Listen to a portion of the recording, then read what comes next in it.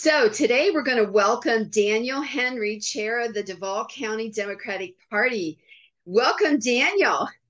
Thank you, Keri. Happy to be here. Oh, and we are happy to congratulate you on your huge victory this past week. Can you tell us a little bit about how that came about?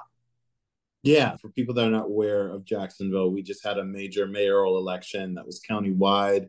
We were able to elect Mayor-elect Donna Deegan to the mayor's office. It'll be the first time we'll have a female mayor in Jacksonville's history, and it's the first time we'll have a Democratic mayor in Jacksonville for the past 8 years. So it's a huge accomplishment, and we're excited that Donna is the next mayor of Jacksonville. That's so exciting. Can you give me a little back? How did this come about? Can you talk to that a little bit? What did the county do? Tell us about the candidate. Is this her first time out of the gate? She jumped right in and won, or how did this come about? Yeah, great question. We had an open mayor's race. Donna filed to run a year in advance, and she really hit the pavement to try to get the support of the community to get across the finish line. She really positioned herself as that kind of unity candidate, and I think it was great for her to do that because it really brought together Democrats and PAs and some moderate Republicans to vote for her. But it wasn't her first race. She had run for Congress in the 2020 cycle in a pretty red district, but it really laid the foundation for running a campaign on her end and preparing herself for a really aggressive campaign cycle. So I'd like to, before we get too much farther along, there are 2 points that I'd like to chat about. Do you happen to remember the numbers when you say she was not successful when she ran for Congress? What were the final numbers? Do you remember? Not at the top of my head, but I think she was somewhere around 42, 43%. And it's a Republican district that's plus 12. Okay. So it was going to be a long shot, but for her, she really cared about the issues. She thought it was important for us to have a candidate on the ballot. And she really had the story to talk about healthcare and how we definitely needed to ensure that we invested in more opportunities for people not to go bankrupt if they get sick. She's That's a three-time Yeah, she's a three-time breast cancer survivor, and healthcare is one of those issues that's really dear to her heart. Well, that kind of leads into my next question. You said she was a unity candidate. So how do you frame yourself as a unity candidate in such adversarial times for during elections? How did she manage to do that? What was her messaging? I guess healthcare was her number one issue then. Would that be It, accurate? it was one of them. Infrastructure was definitely a main component of her campaign. Bringing transparency to government, that's been a huge issue here locally, that she wanted to be able to bring some sunlight and disinfectant to City Hall. And reducing violent crime. That's a huge issue that's happening here in Jacksonville that she wanted to focus on prevention and intervention programs to try to stop it at the very root and just keeping everything local. She didn't nationalize the race. She didn't talk about issues that she thought wouldn't be able to bring people together. And she just hit that sweet spot consistently with the message that she did. And she had that discipline throughout the campaign. So she kept it local and kept it positive. Correct. She never ran a negative ad. All of her ads were positive. She made that commitment to the public and she stuck to it.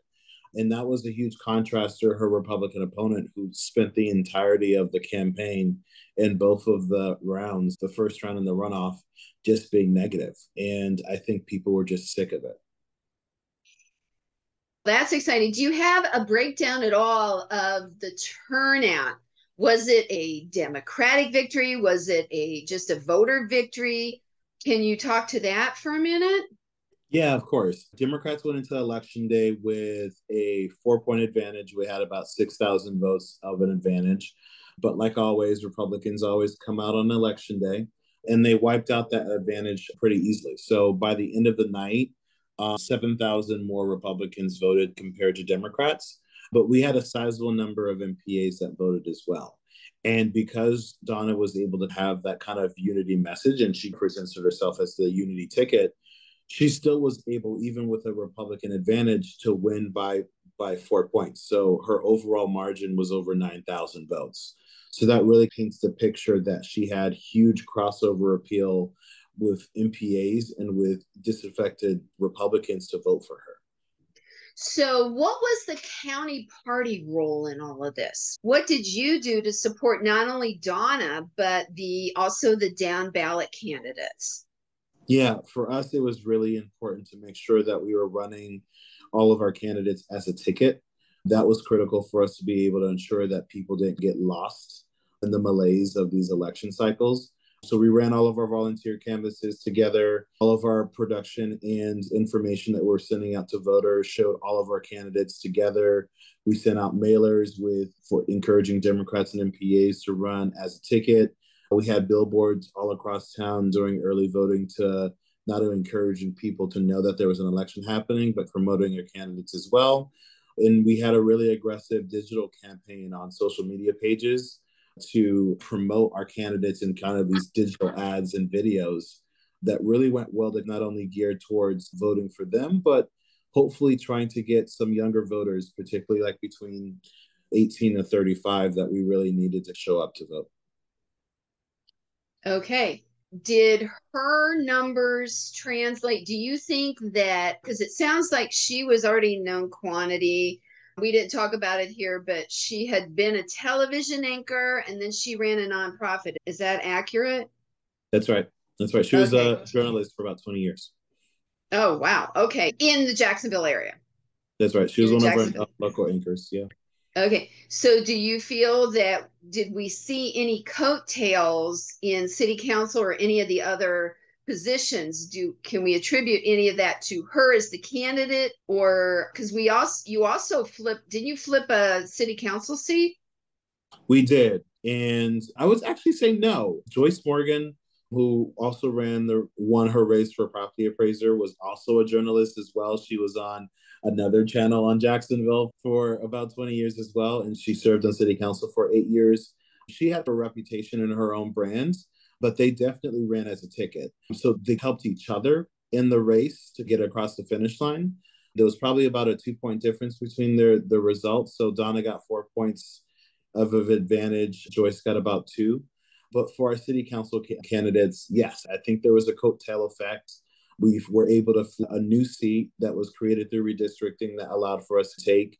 Republicans really tried to attack one of our Democratic incumbents in a swing districts that they thought they were able to flip, but we were able to win that one by 6. A lot of the races that we had on the ballot were really a true tale of working together, and all of our candidates were focused on of campaigning as a team as opposed to their individual races. Okay, I think that's really important. Did you see, now I know that at the FDP they were calling for phone banking across the state and whatever. Do you think that additional investment in volunteer time and effort, can you attribute any of the last minute push to that? Hugely effective. I'm just eternally grateful for the outpouring of support that we saw from all across the state, of people that not only went on those phone banks, but helped us out on some of our text banks, who did text banks of their own. I think the Florida Democratic Women's Club did a weekend of action during their convention and sent over 100,000 text messages into Duval. But our phone banks that we put out there was to help us get Democrats to turn in their VBM ballots.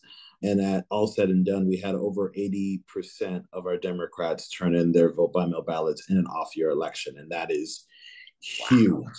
80%. Wow, that is 80%. congratulations. Yeah. Yes, it had a huge effect of making sure that we were able to build up the amount of turnout that we needed. And it had an impact by and large. So that was volunteer resources. I know that it was a highly expensive race, that she was outraised by a factor of 4. Her opponent Yeah. had 4 times as much money as she did, and it was in the millions, right? She raised 2 million. I think he raised somewhere around 10. Wow. So even more, factor of 5. And do you think, did that money come from out of the area, or was it most predominantly local, or do you not know? For the Republican or for Donna? For either one? Do you have any knowledge of either one? Yeah, a lot of Donna's money was local. She was able to raise some state related money to help her out, but I think a lot of people really invested a lot of money locally to try to help her get across the finish line. For Daniel Davis, he definitely got a lot of Republican dark money, both PAC within his PAC, but also within his campaign as well. So a lot of the traditional DeSantis donors or people that had special business interests within Duval itself donated millions of dollars into his campaign that he was essentially able to run any kind of campaign he wanted to. So was he endorsed by DeSantis?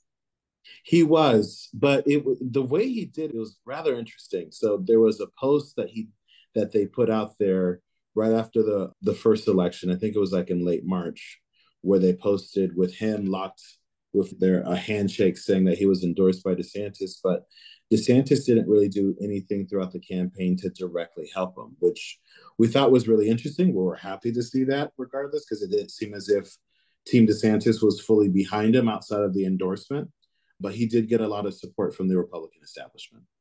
In 2022, did Duval County go for DeSantis in the general election? It did, and that was a disappointment. We were able to win Duval County for Gillum in 2018 by 4 points, or we were able to win Duval County for Joe Biden by 4 points in 2020, but then DeSantis won it by 14 in 22. So it was a Really? huge swing. But Donna was able to flip that right back. And I think it was a testament to Florida really having voter apathy as to why he was able to get that margin, because he just wasn't routinely popular. But yeah, he was able to win the county in the Okay. last. So taking the lessons from this election, we want to take some time to bask in the afterglow here, but we want to also take some lessons. What lessons are we going to take going forward into 24? What do you think would be helpful for other red counties like Lee County here? What lessons would you like to share with us, do you think are important? Candidate quality is important. Coordination is also important as well. And message discipline is critical. I would say that if it was any other cycle, I think this race would have been much more difficult than it was. Not to say that it wasn't difficult, it was extremely difficult. But if I were running a candidate in a red county or a purple county, I think it's important to make sure that they focus on local issues. I think it's very easy to nationalize these races in a way that we think it will gin up our base. But if your base is not enough to get across the finish line, then you really got to talk in a way that is going to appeal to everyone and ensure that you don't get drafted off of that track, because the Republicans will try to attack you mercilessly. And that happened for Donna. They spent millions of dollars trying to say that she was going to defund the police, or she was going to turn Jacksonville into San Francisco or New York. And it was just patently false, but they're willing to say anything to win. But when you have a candidate that is disciplined in the message that they're giving, and also someone who is well known, that's the second part, finding people that are community leaders that have their own brands go She's a long. already defined herself rather than having them define her. Exactly. And that's not to say new candidates aren't bad. But when you have a top of the ticket candidate like in these types of races, especially on a countywide level, then I think it's important for you to have people that have established brands that the Republicans can't redefine in a different image. Did Donna elect Deegan? Did Mayor elect Deegan come to you or to the party, or did she make this decision that she asked to run, or did she come and say she was running? How did that come about? I think she was, I guess it's better to say she was called to run.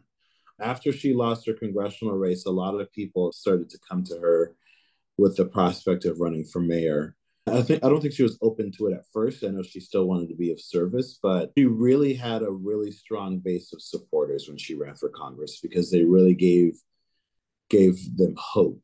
And with the mayor's office being open, and there wasn't really much of a bench available for people to be able to say that they wanted to run for this seat, she seemed like the natural choice for a lot of people, especially with her congressional race, to run for this position.